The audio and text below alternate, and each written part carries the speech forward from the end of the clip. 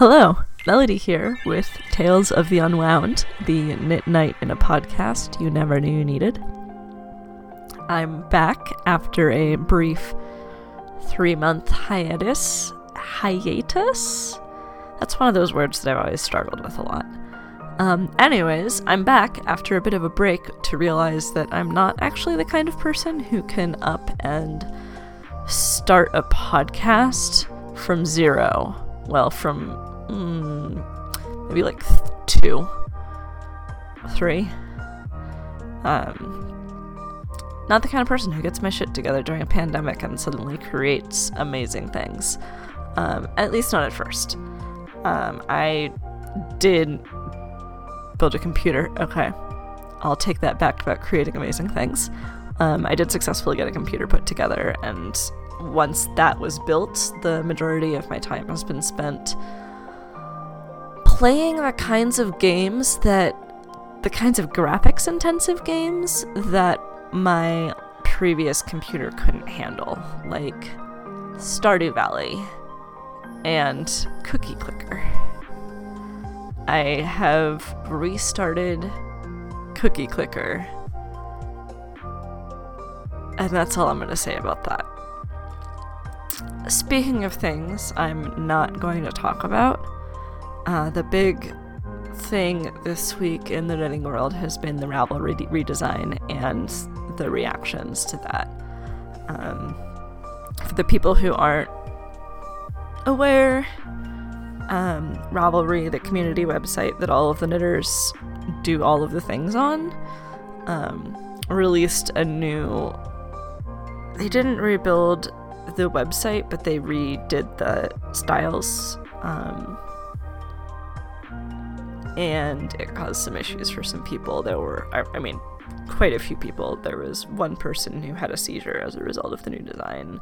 A lot of people who were experiencing, like, migraines and other kind of weirdness from the page being a little bit too... It's the bold flashing animation thing that can trigger seizures, and for me, I started feeling queasy, which is something that happens when I watch certain animated films or animated things like Futurama, Archer. A lot of the that general Adult Swim era of animation cartoons has always made me feel weird to watch, and I've not really ever known what it was, but it's in that same vein. And so this redesign was getting to me too, so I have that say in the matter, but anyways, it's been a bit of a to-do, and I don't want to get into the details and their response or anything like that. They do have a response now, which is good. And that's all I'm gonna say about that.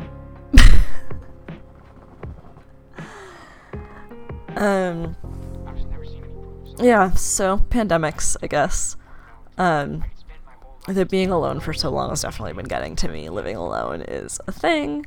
I'm really glad to finally be in a place that I'm able to start seeing a couple of people.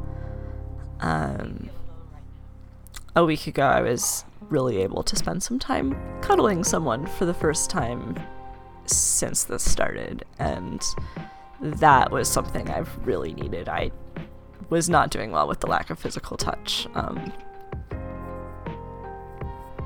I would not be exaggerating to say that I felt like if I didn't get some touch soon, I was going to start ripping apart at the seams from the amount that I needed it. That's very much how it felt in a very visceral way. So, I mean, thank goodness for cats, but I don't know, the cuddles are slightly less satisfying when you're also cleaning up the shit. If I'm a little scattered right now, it is not least because I woke up at 4 a.m. this morning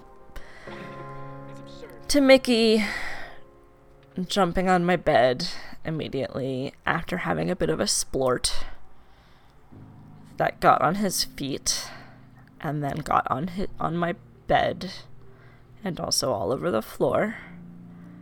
And goddamn, this cat is so cute.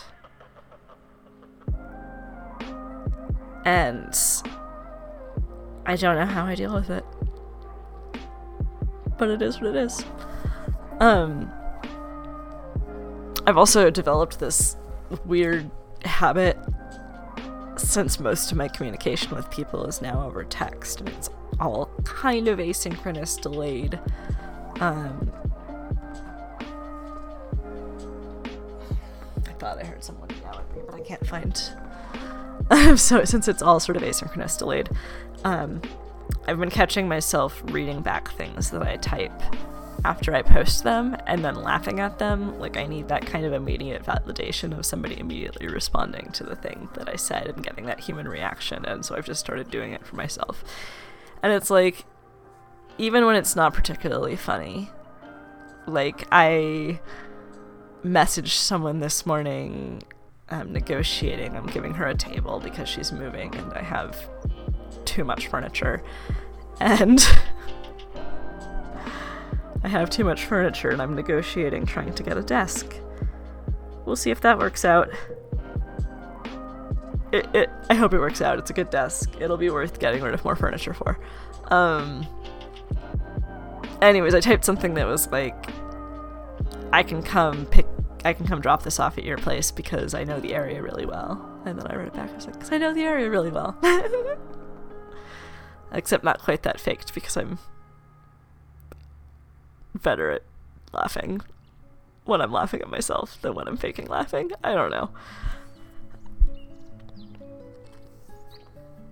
So anyways, I think being able to see some people and get a little more normalcy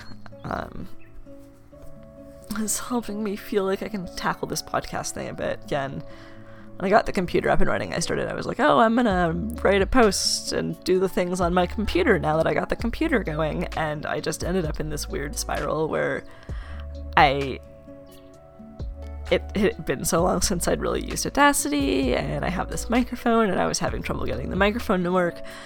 The microphone was recording super quietly, and I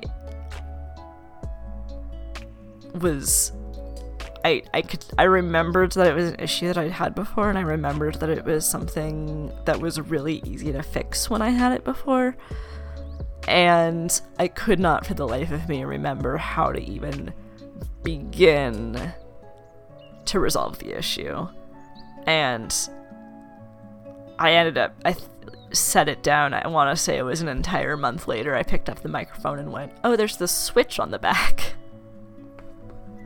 And so really all I had to do was switch the switch on the back. But I had to do a little poking to, like, see where the switch was supposed to be and do a couple test runs. And ultimately, Liz, this is a lot of realizing the ways that it's easier to continue doing something you're already doing than it is to start doing something new. And why I have to stop comparing myself to people who have been podcasting for a while, who have it all together. I listened to John Green's podcast, The Anthropocene Reviewed, and it is absolutely amazing, heart-wrenching, beautiful. I would love to have a podcast like that at some point. And the reality is that I am not at that point yet. I don't have the level of support he has. I don't have the amount of writing experience that John Green, published multiple book made into a movie, young adult author, has. And this is just what I've been thinking about all the time. And I keep trying to get myself to start doing things, and then all I can think about is how it's not going to be as good as I want it to be. And it's really hard when you're starting out trying to make things to be in the space where nothing you do is ever going to live up to what you want from it. And it's really hard to keep going when everything you make, you know how you want to make it better, and you know you can make it better. But ultimately, the amount of time that I need to invest to make this into something like the Anthropocene Reviewed now is way, way, way more than any one person can. Even outside of a pandemic, even without worrying about money, even, I mean, up to the point of, like, having other people who are helping do all of the logistical things. It's been a trip, and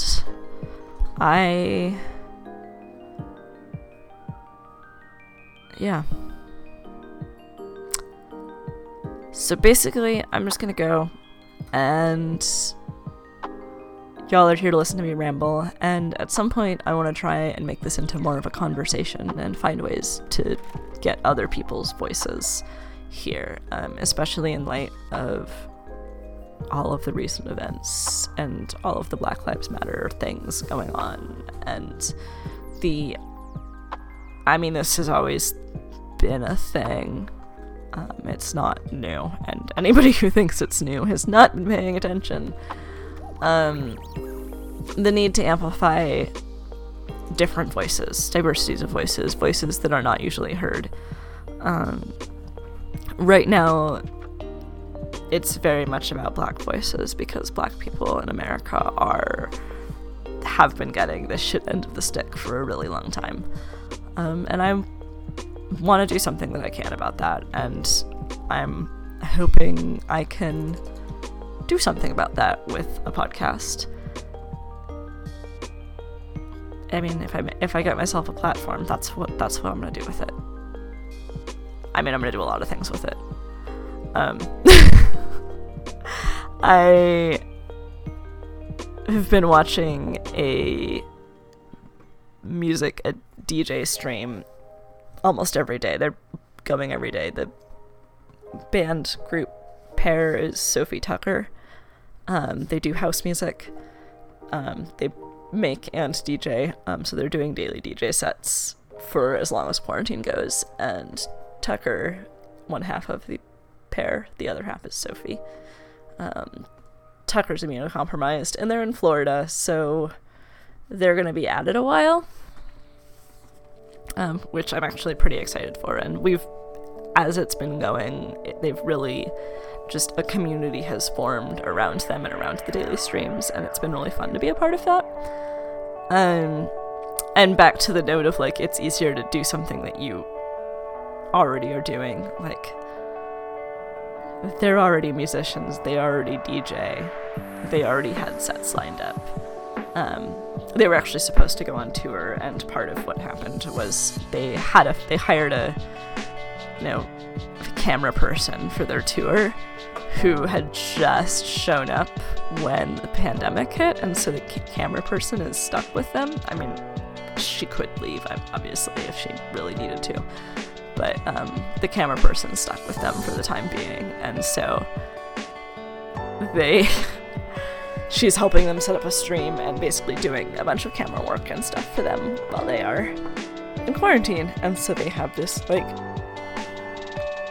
pretty high quality stream thing going on, and it's really great. And I don't remember where I was going with this.